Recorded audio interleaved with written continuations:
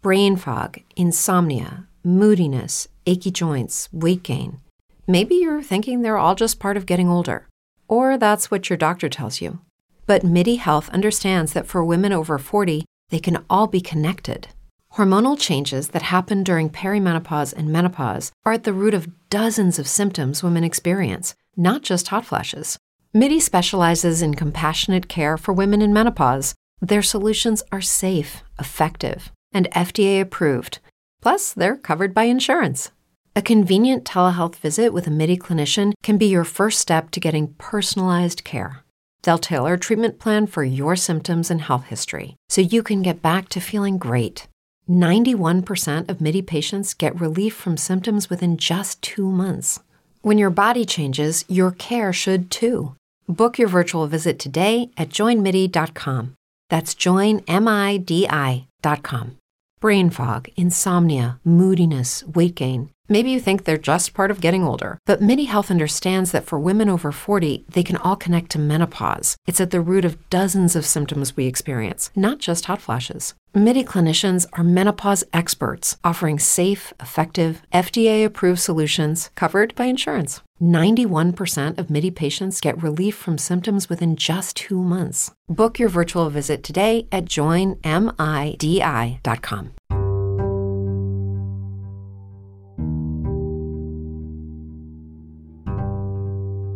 This is the Wheel of Time Spoilers podcast.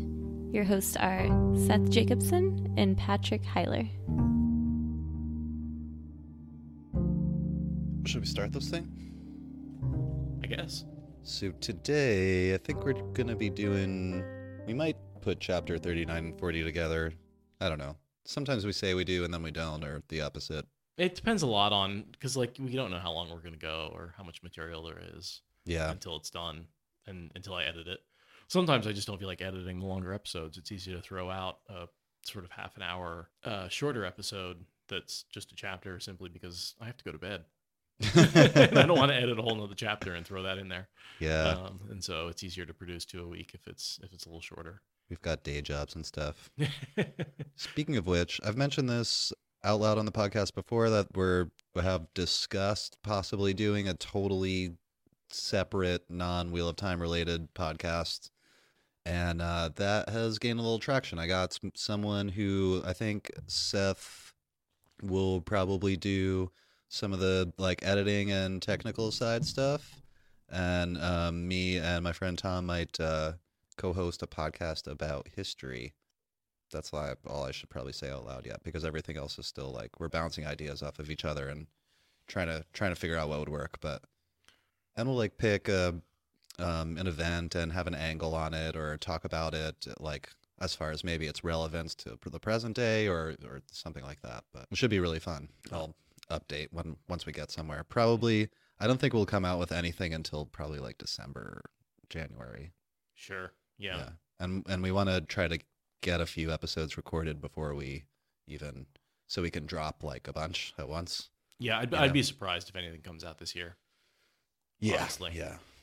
Under promise, over deliver. But yeah, no, I'm really excited about this. I think I know you've got a pretty sharp interest in history, and yeah, it'll be cool. And if that does well, this could turn into a little umbrella thing. Yeah, I mean, why not? We can think about other podcasts to make. Yeah. All I need to do is quit my day job. Right. That's what made me think of that. If only I didn't have to work, I could come out with this stuff way faster. Donate to Patreon. If you want to help us out and really, we're really happy doing this podcasting stuff. We're finding a passion in it, and we'd love to do it more often. So if you can help us get the word out, that would be amazing. Go ahead, leave us a review on iTunes, or I guess it's the podcast app now. Yeah. If you listen to Watt Spoilers and you know people who like the Wheel of Time and listen to podcasts or might be interested, throw it out there. Yeah. Go into recruiting mode. The more traction we can get, the more we can work on this. It's going to be a TV show. You're going to be the person who's going to tell your friends, read the books now, because you want to be the person who read them before the show came out. I think I have 3 friends that are into the Wheel of Time, and I'm including John. I've got 4, and I'm including the bartender that I just convinced to start reading it. So, and I know it's always hard to recommend something of this length. But, Oh yeah, yeah. I feel like most people who are into the Wheel of Time also probably only know like 2 people Right. that have, you know. But if they tell 2 people and they tell 2 people, we have then we have can- ourselves a pyramid scheme. Yeah.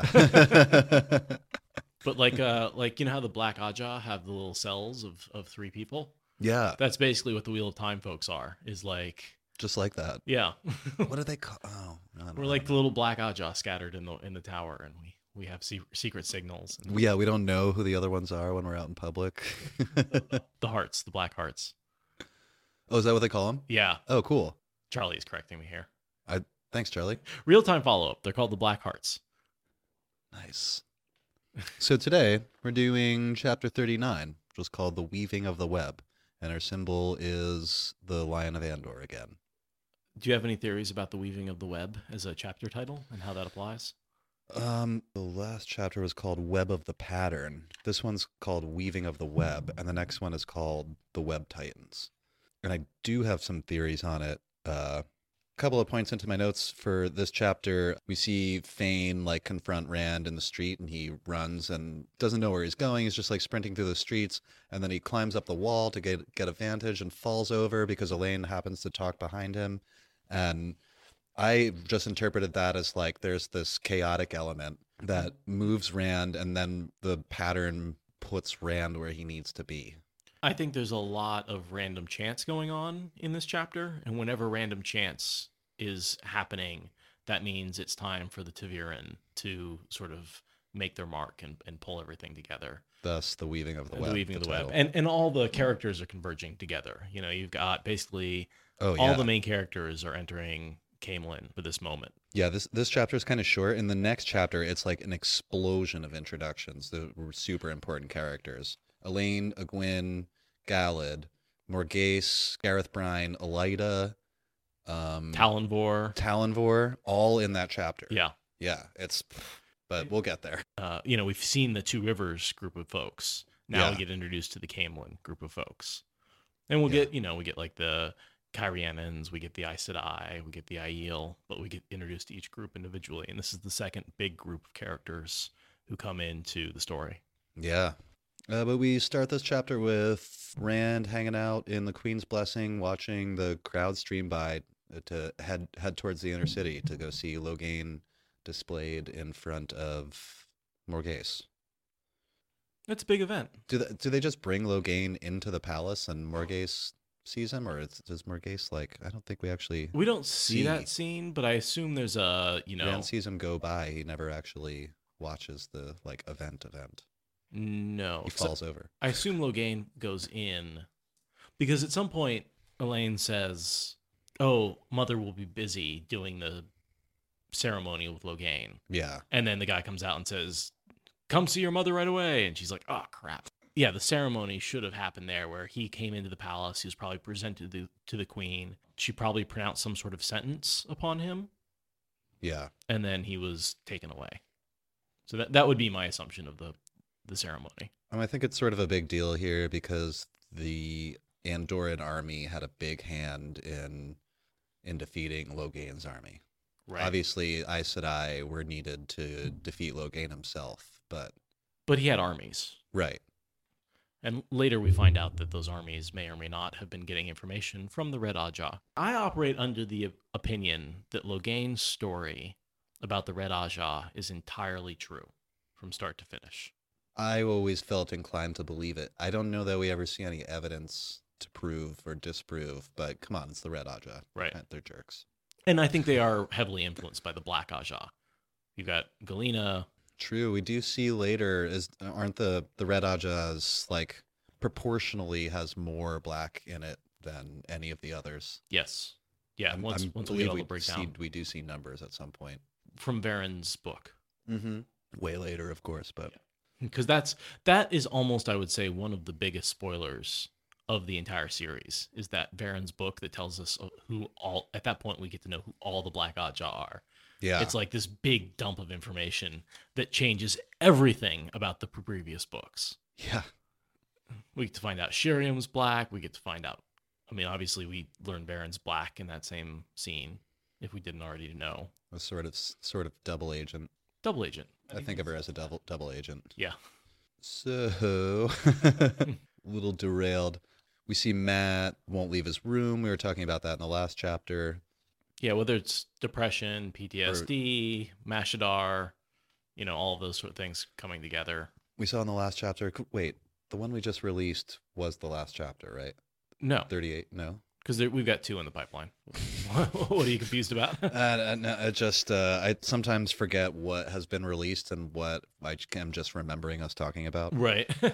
Well, you know, I mean, by the time this gets released, it'll be another 2 weeks out. I also get them mixed up because, you know, you'd be surprised how hard it is to keep it straight when you're reading 2 weeks ahead, but you're reading 2 weeks ahead, editing 1 week behind. Yeah, you've got it even worse. I'm just like, listen, research, record. So So I'll often forget what happened in the previous chapter because I'll be so into 2 chapters ago because I'll have been editing what we were saying. And then I'll be like, wait, what did we talk about in the last chapter? Because I experienced that, but I didn't edit that yet. So, but in any case, we saw Matt throw himself into bed, and we talked about how he doesn't leave for a while now, and Rand can't get him to get out of bed. You know, and he talks about how it's kind of hard to find a healer these days. Herbalists and hedge doctors were laying low in Caemlyn right now. There was talk against anyone who did any kind of healing or fortune-telling. Every night the Dragon's Fang was scrawled on doors with a free hand, sometimes even in the daylight. So, you know, last time I was sort of talking about how I thought perhaps the Forsaken were stirring up the trouble. I had the thought it might more be the White Cloaks. They're definitely a part of it. Yeah. It's a big, difficult mire right now. Everybody's sort of angry at everybody. Yeah, with all these tensions. And the White Cloaks are definitely stirring it up. We also see Master Gil telling Rand that this creepy beggar guy wearing rags is wandering around Caemlyn asking for the boys by name. And that's totally Fane. Yeah. Yeah. So he must have some ability to home in on Rand, but he may not know exactly where he is if he's wandering around looking for him. Yeah, I'm not exactly sure how. I think he can eventually find them. True. I guess if he knows direction, generally. I think he can, more or less point to them. I wonder why he doesn't walk right towards him. You know, they're in the same city. It doesn't seem that unreasonable that he couldn't find him in the inn. They just got there. I suppose the more Rand moves around, the more difficult it becomes. And the next thing I have, as Master Gil and Rand continue this conversation, is Master Gil telling Rand about these rumors of strange shapes moving around outside the walls of Caemlyn, which I thought is probably Trollocs and Fade's shadow spawn. That's what I wrote down too. Yeah. And even Rand mentions that they're probably Trollocs. Ah. Or maybe it's kind. maybe Gil, I think maybe Master Gil like scoffs and is like, "What do they think it is? Trollocs?" And it's like, yeah, that's exactly what I think it is. It says the Shadow Man, Yeah. Lews Therin Kinslayer himself, come back. Yeah. Who's there in front of him? Yeah, his 2 guesses are maybe it's Trollocs, which it is, or maybe it's the Kinslayer who's come back, which is the person he's talking to. Yeah. Of course, then he exaggerates. He said like the Shadow Man as opposed to a Shadow Man. I suppose, yeah. Which I guess is a Fade. Right. But he's saying like this is like a boogeyman character to him. And then I have a introduction to Lamgwin, which is a character we see a bunch through the series. Yeah, he sort of ends up glued to Morghese when she runs from Gabriel. Yeah, and I think attached to Perrin for a little while. Because Morghese and that whole group becomes part of Perrin's basically royal house, royal entourage. Yeah, I'm not really sure the right word for that, but while Lelaine is taking the throne, Morghese is hanging out with Perrin. She eventually becomes the liaison between the two. Yeah. Oh man, I love that scene later where it's Elaine and Perrin negotiating, right? Yeah. Yeah. Yeah, because she's pissed because she basically calls him a rebel. Yeah. And they don't have much of a personal relationship. They don't spend a lot of time like getting to know each other. Almost none. Yeah, I can't think of a time when they spend time together. I guess there's some time in Tyr in the stone. That sounds right. That may be the only time. Yeah, but she's all kissing Rand, and Perrin's doing his thing. Yeah. Yeah, they don't spend a lot of time together. And she's definitely angry because he's, in her eyes, leading a rebellion in Andor, and he doesn't really want to be king. So I think he eventually doesn't. He swears fealty to her, right? It's like a semi-autonomous nation state inside of Andor, basically. Right. It pays taxes to it, but yeah, they come to some kind of agreement later. Yeah, but it's the negotiation is it's a pretty good scene. Yeah, it's a great scene. I like the description here. I guess I'll read it. A bulky man Master Gil had hired stood at the head of the alley, leaning on a spear and watching the people run past with an apparent lack of interest. It was only apparent, Rand knew. The fellow, his name was Lamgwin, saw everything through those heavy-lidded eyes, and for all his bullish bulk, he could move like a cat. He also thought Queen Morghese was the light made flesh, or near enough. I had a thought about him, because Perrin does show up here later. Yeah. I'm surprised that Perrin doesn't recognize him later. Yeah, when he joins with Morghese. I mean, it's not that much time, but I think their interaction's really limited. It's just I had a thought that Perrin does come to the Queen's Blessing and does spend time there. He probably did meet him. Yeah.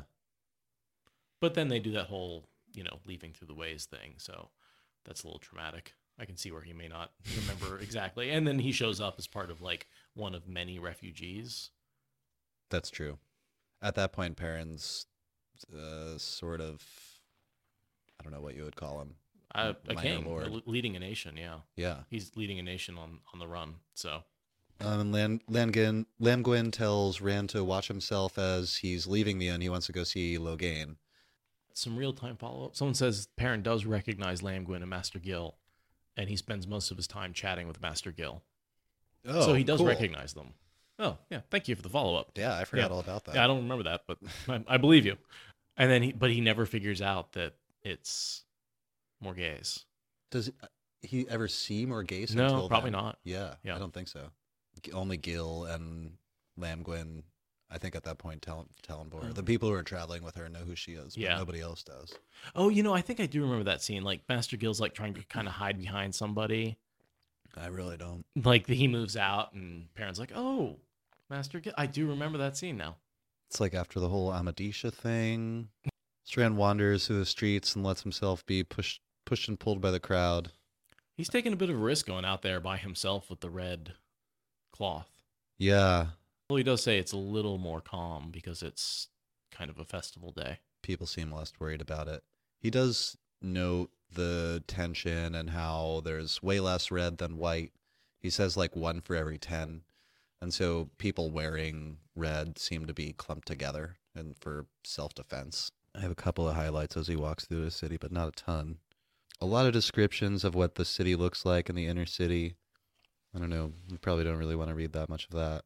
Yeah, I didn't really have a lot about that. Just more great descriptions of the city, and this is Robert Jordan giving you some really great detail to sort of immerse you in the world and bring Caemlyn to life. But it's really beautiful. Yeah, there's not a lot to say about it.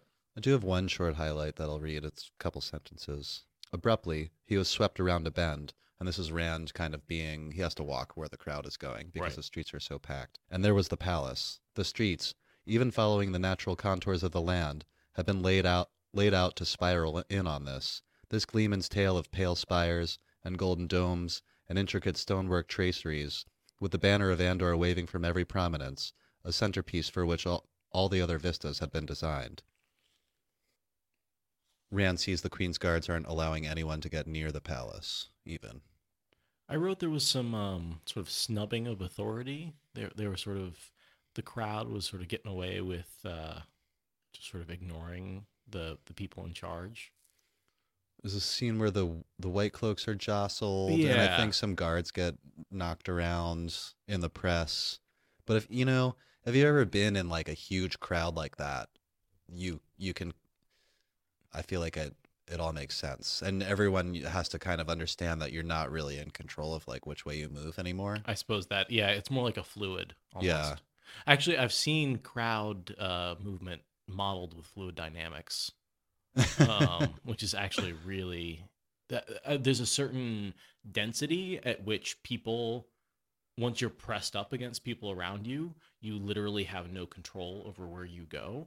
Yeah. And fluid dynamics starts to take hold over the mass of people. That's weird. And it's why people die in... Yeah. Black Friday in America every year. Yeah.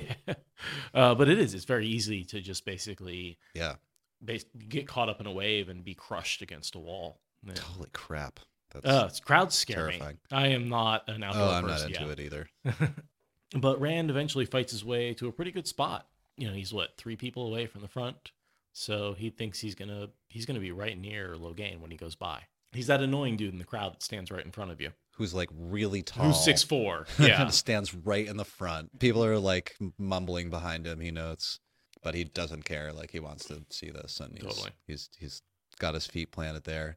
And then Rand noticed this like disturbance rippling through the crowd. Yeah. And we know that this is Fane walking through, like I perceived as looking for Rand, but people have this really strong reaction to Fane. I wasn't sure how precise his tracking ability is. Maybe as he gets closer, it becomes more precise. Probably. That's what I'm assuming. I would think it's something like that. Yeah. And people have this really strong reaction to Fane, and I thought that was interesting. It's got to have something to do with Mashadar, because even if he's just like a filthy, smelly beggar, it doesn't make that much sense that people would be that disgusted or have that like strong of a reaction that the people seem to have to him. People are like getting out of his way, and right. No, I think there's something going on there. Yeah. Just that he has not just a filthy. He there's something wrong with him. Yeah. And people are probably justifying that by saying, "Oh, he's a filthy, smelly beggar" in their heads, but they're sensing something deeper. I think on some level they know. Wrong. And he may be projecting something to get people out of his way too. That's true. He doesn't always project that when he's like with the White Cloaks or with Elaida.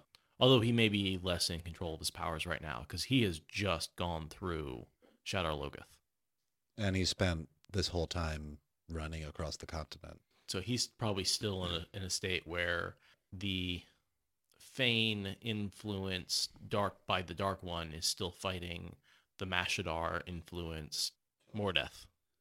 When Master Gil describes the rumors that he's heard of this beggar that's asking for Rand and Mat by name, maybe Perrin as well, hard to say. Everyone describes him as half mad, and the last time we saw a description of Fane, we saw someone describe him constantly arguing with himself out loud, and that's what I perceive that as. It's right. the two separate halves. He's got these two personalities, Fane and Mordeth, fighting in his head. Yeah. One supported by the Dark One, the other supported by Mashadar. I have this description of him here as Fane gets nearer to Rand. The ripple meandered through the crowd, drawing closer to the edge of the street as it came. No one seemed to hesitate in letting it go where it wanted, even if that meant losing a good spot for viewing as the crowd flowed back in on itself behind the passing. Finally, directly across from Rand, the crowd bulged into the street, pushing aside red-cloaked pikemen, who struggled to shove them back, but broke open. The stooped shape that shuffled hesitantly into the open looked more like a pile of filthy rags than a man. Rand heard murmurs of disgust around him. Rand knows that it's the beggar. So, and Rand doesn't recognize this as Fane. Yeah, later I have him say something like, "For a moment I thought," and he just like trails off. But I guess it's right here. The ragged man paused on the far edge of the street. His cowl, torn and stiff with dirt, swung back and forth as if searching for something, or listening. Abruptly he gave a wordless cry, and flung out a dirty claw of a hand, pointing straight at Rand. Immediately, he began to scuttle across the street like a bug. And he knows it's the beggar, and for some reason, even Rand is terrified. He starts to run. I think everyone is. He's worried about dark friends. He thinks it's a dark friend after him. Yeah. I think that's what he says later. So, and when the hand points right at him, he's like, "Well, I know people are after me. I'm running." Yeah, it's one of those people. Yeah. And so he just takes off and runs randomly. There's a couple of things here. He could feel the beggar's eyes, like greasy water on his skin. He especially did not want the man close to him here, surrounded by people balanced on the brink of violence. When I read that, I was wondering how much of that is Mashadar and how much of that is like Rand's just general paranoia and fear. The greasy water on his skin makes me think that there may be a little bit of... Sounds like... Yeah, that sounds a lot like the Dark something. One's taint. Yeah. It just made me wonder. It's not very clear, but... No. From Moraine, we know that the taint of Mashadar can affect the people around him, and we know he has powers, so it doesn't surprise me that his gaze has a weird, oily feeling to it. Yeah. Especially on Rand. Because Vayne almost never actually gets to lay eyes on Rand. The one time he cuts him with the dagger. Mm-hmm. But other than that, he really never gets in contact with him again. Then I have Rand hurried, knowing the densely packed mass which he had to shove through and wiggle would give way before the filthy man. Shouts followed him, Longlegs eating paving stones, finally allows himself to collapse against a wall. The key thing in there is he runs randomly with no plan. Yeah. And anytime that the story says a Ta'veren did something randomly, something important is about to happen. Right. So pay very close attention to the next couple of pages is basically what that's saying. And that wall's not the wall, but he like stops there and pants and he's like, I better continue on, and wanders around randomly with no idea where he's going until he like finds another good vantage point. At some point he finds a few, but there's nobody else wearing red there, so he moves on. So and he heads up and basically goes where no one really expects anyone to go, which is climbing that garden wall. Yeah. He sees a wall on top of a hilltop and suddenly has a thought. Yeah, that's a good way to get into the palace, apparently. Yeah. Because doesn't Matt use it later? Because he like remembers Rand's story. I think that's right. Yeah, and he totally like uses it to break into the palace. And I think is it Talonvor? Somebody's like, oh, that darn garden wall. There's this little scene where Rand can like hear the trumpets and the drums and stuff, and he's scrambling up this wall as quickly as he can. He kind of cuts his hands up, climbing fast. Mm-hmm. And then he sits up there, and he basically gets a good view of Logain going by. Yeah. The last of the foot soldiers rounded the curve, and behind them was a massive wagon. 16 horses pulled it in hitches of 4. In the center of its flat bed was a large cage of iron bars, and on each corner of the wagon bed sat 2 women, watching the cage as intently as if the procession and the crowd did not exist. Aes Sedai, he was certain. These are Aes Sedai watching. So that's 8 Aes Sedai, right? Yeah. Which I assume is 6 to hold the shield and 2 to hold him in flows of air? Probably. Make sure he doesn't try anything. Yeah. Because we know that Logain is dangerous anyway, in much the same way Rand is. Like when I think before they put him in the box. No, it's when they take him out of the box and he sees Min. That's when he kills the warders. Oh, yeah. Kills a couple of warders in that scene. Just casually. I can't wait for the box, as awful as it is. That's such a cool part. And then do my wells right after. I actually, that's about where I am in the audiobooks. I just finished Do My Wells and started on Path of Daggers. Oh, it's such a brutal part. Yeah. Is it? Oh, you just finished Do My Wells. That's what book is that? That's Lord of Chaos. Lord of Chaos. I have a little description here. The false dragon was a tall man, with long dark hair curling around his broad shoulders. He held himself upright. Rand thinks his clothes seem ordinary. Logain was a king, in every inch of him. The cage might as well not have been there. He held himself erect, head high, and looked over the crowd as if they had come down to do him honor. And we have it that when Logain looks at a certain place, at a certain spot in the crowd, they all seem to quiet down. I guess he has this regal bearing, and he's intimidating, and he can still channel at this point. He's shielded, but he's not gentled. It makes me wonder. I mean, Aes Sedai are Aes Sedai, but it makes me wonder if the Aes Sedai are focusing on Logain so intently because he's pushing. He's trying to channel. Possibly. I think they're just testing the shield all the time. I sort of imagine him just slamming into it over and over, just to because he can. Sure. I assume they're more worried about someone trying to break him free. Probably. I imagine that's why they bother to surround him with soldiers. The crowd howled at him. Beyond words, a wave of sheer animal hate and fear, and Logain threw back his head and laughed as the palace swallowed him. I liked that. Do you know why he laughs? No, why? He sees Rand. Oh. Logain also has the ability to see Ta'Veren. Wait, do they? Oh, shit. Oh, that's good. Is he like... Don't they talk about that later? Yeah, Logain mentions that. He's talking to possibly Nynaeve when she's trying to heal him. Is Logain actually laughing because he knows that he sees the real dragon? He definitely sees someone who's going to like tear the world apart, I think is what he says. But I'm guessing he sees a Ta'Veren. I don't think he knows it's the real dragon, but he sees someone. Logain is the other person who has the talent for seeing Ta'Veren. That's right. Suan And Logain. And Nicole. I think there's one other. Nicola? Nicola. I think of her as Nicole in my head.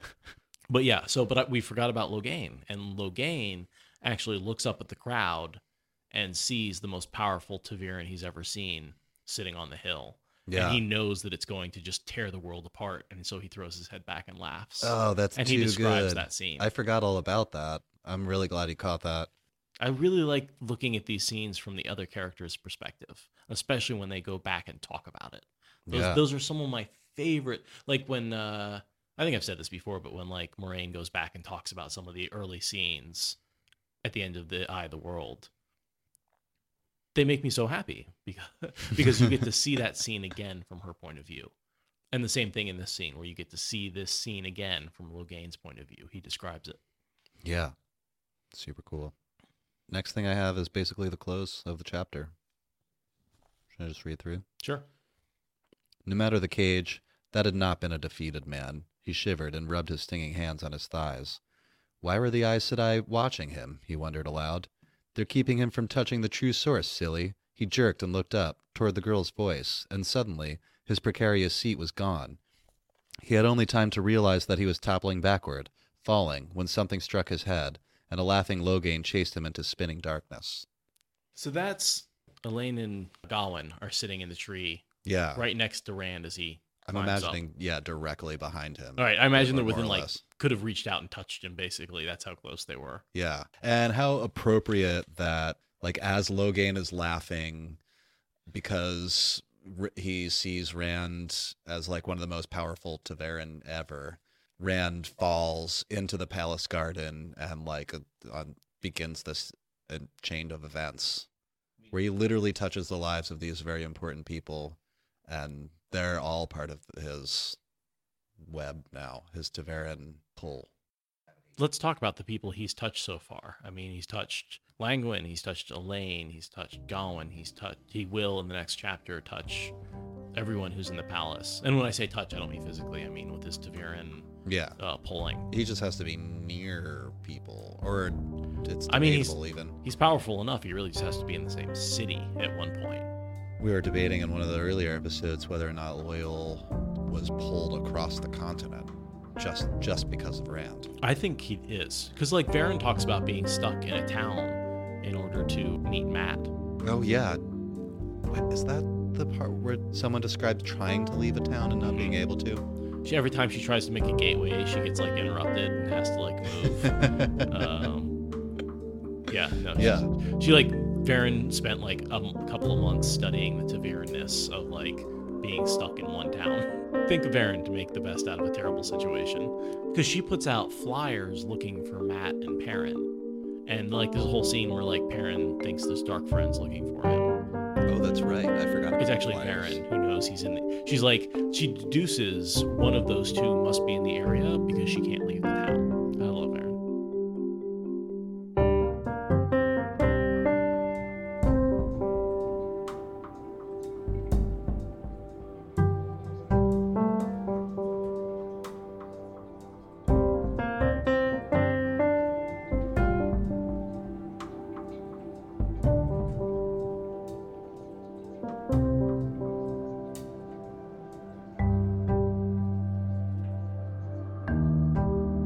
You're a dog. You can't pick up that bucket.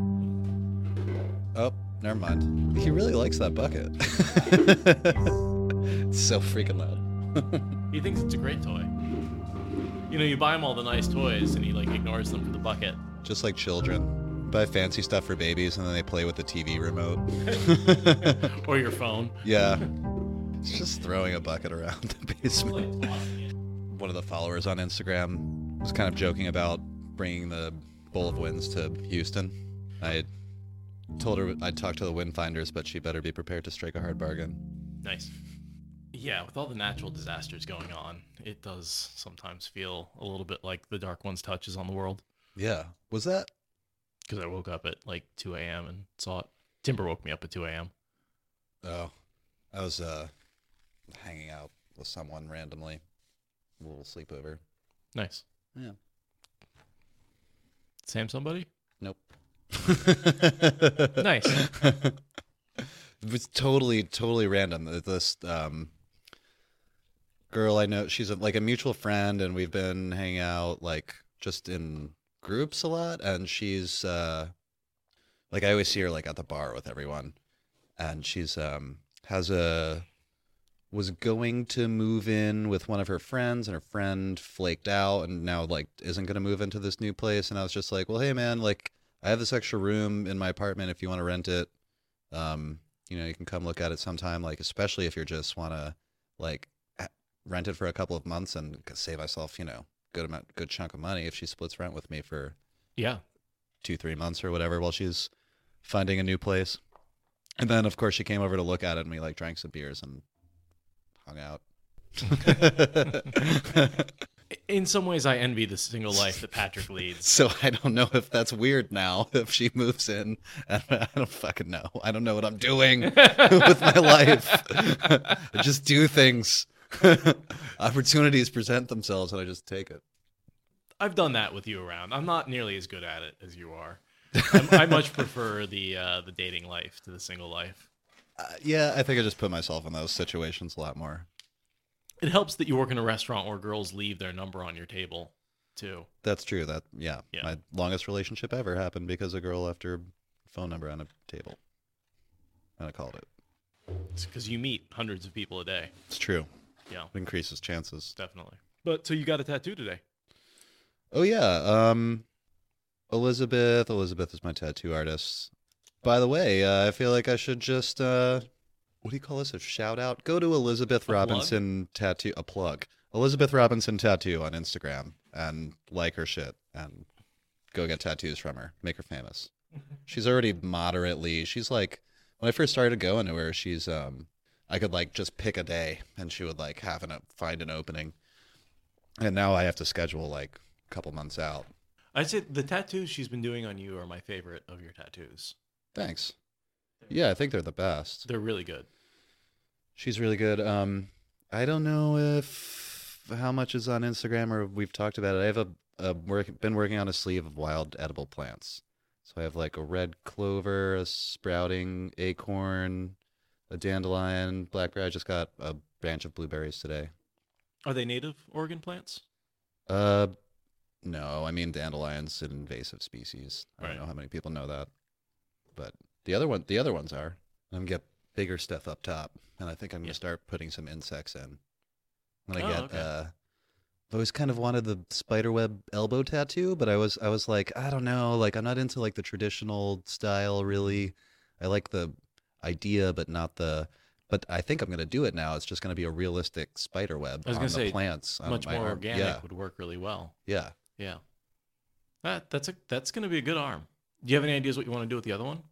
Up top, next I'm gonna do like a maple branch, like on the shoulder area, because I'm getting past the blueberries went through the Elizabeth called it the ditch. And she was like, "This is a right." I always think of this as a rite of passage when people get their ditch tattooed. It's The like inside of your elbow. elbow pit. Yeah. Yeah. I can see it because you're pointing at it. Oh yeah, right. Not that they can't. When she was like going back over stuff at the end, I was doing the whole like went up to the front desk and took a bunch of dum-dums and I was like sucking on them to distract myself and biting down on the stick and like hoping it wasn't too obvious. And it's not even that big of a tattoo. It's like maybe the size of my hand, which is an average man's hand. Mm-hmm. But yeah, because it goes from the elbow pit to like up to my armpit. Okay. It's kind of like in a straight line like that. So that was fleshy. That's like tender in here too. Is it going to be pretty swollen for a while? No, the outlines, because I just have black and white outlines mostly right now. The outlines heal pretty quick and they require a lot less maintenance. It's when you get like a whole canvas done, like when you get the outlines and then they go over it with color, that it really like shreds up the skin and it needs help healing. Are you going back to color at some point? I'm not sure. I think I might. We were talking about it a little today. I think what I'll probably do is end up asking for a lot of really subtle color because Elizabeth's style it's like really detailed. There's like a lot of very small lines you can see. I guess I could like post a picture. Maybe we'll throw one in the show notes. Yeah, or something like that. Yeah. But there's just a lot of fine detail in it with just the black line work. So she was like, so if we like were to do dark green leaves, she was like, all the fine detail is going to be like washed out. You won't be able to really see it. Well, like, and the detail already makes it pretty dark. Having that much ink and that much detail in there brings the color down. So I could see where like just a little bit of subtle shading, maybe at the base, would add a lot. I think maybe just like watercolor almost, right? Not like realistic.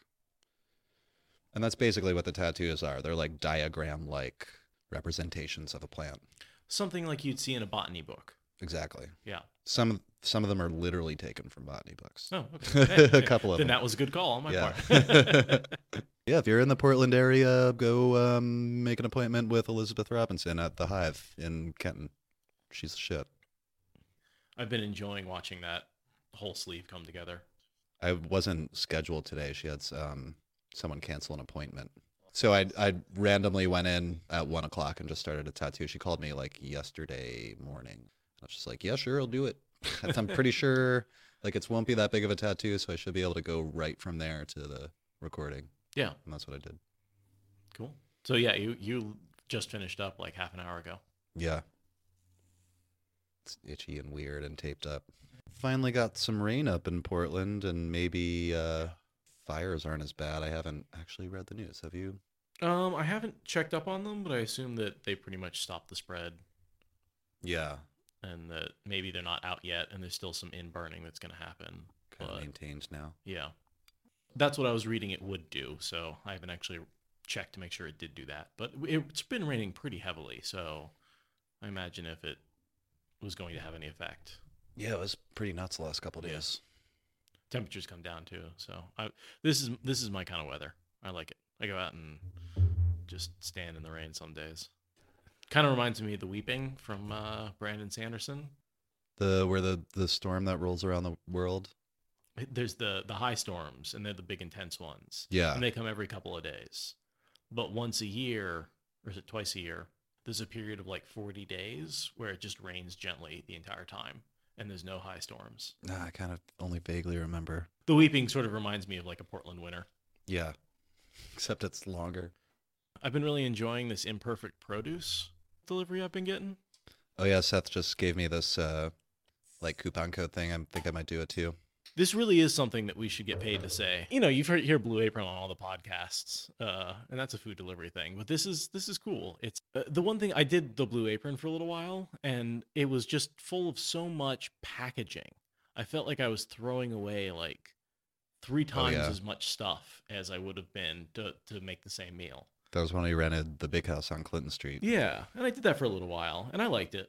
It was nice to be able to make those meals, but yeah, it's just way too much packaging and a little expensive. What's it called? Ugly produce? Imperfect produce. Imperfect produce? Yeah, and they basically go to grocery stores and they go through the produce that they're going to throw out that's perfectly fine, but maybe has a blemish or isn't the right size or isn't the right shape.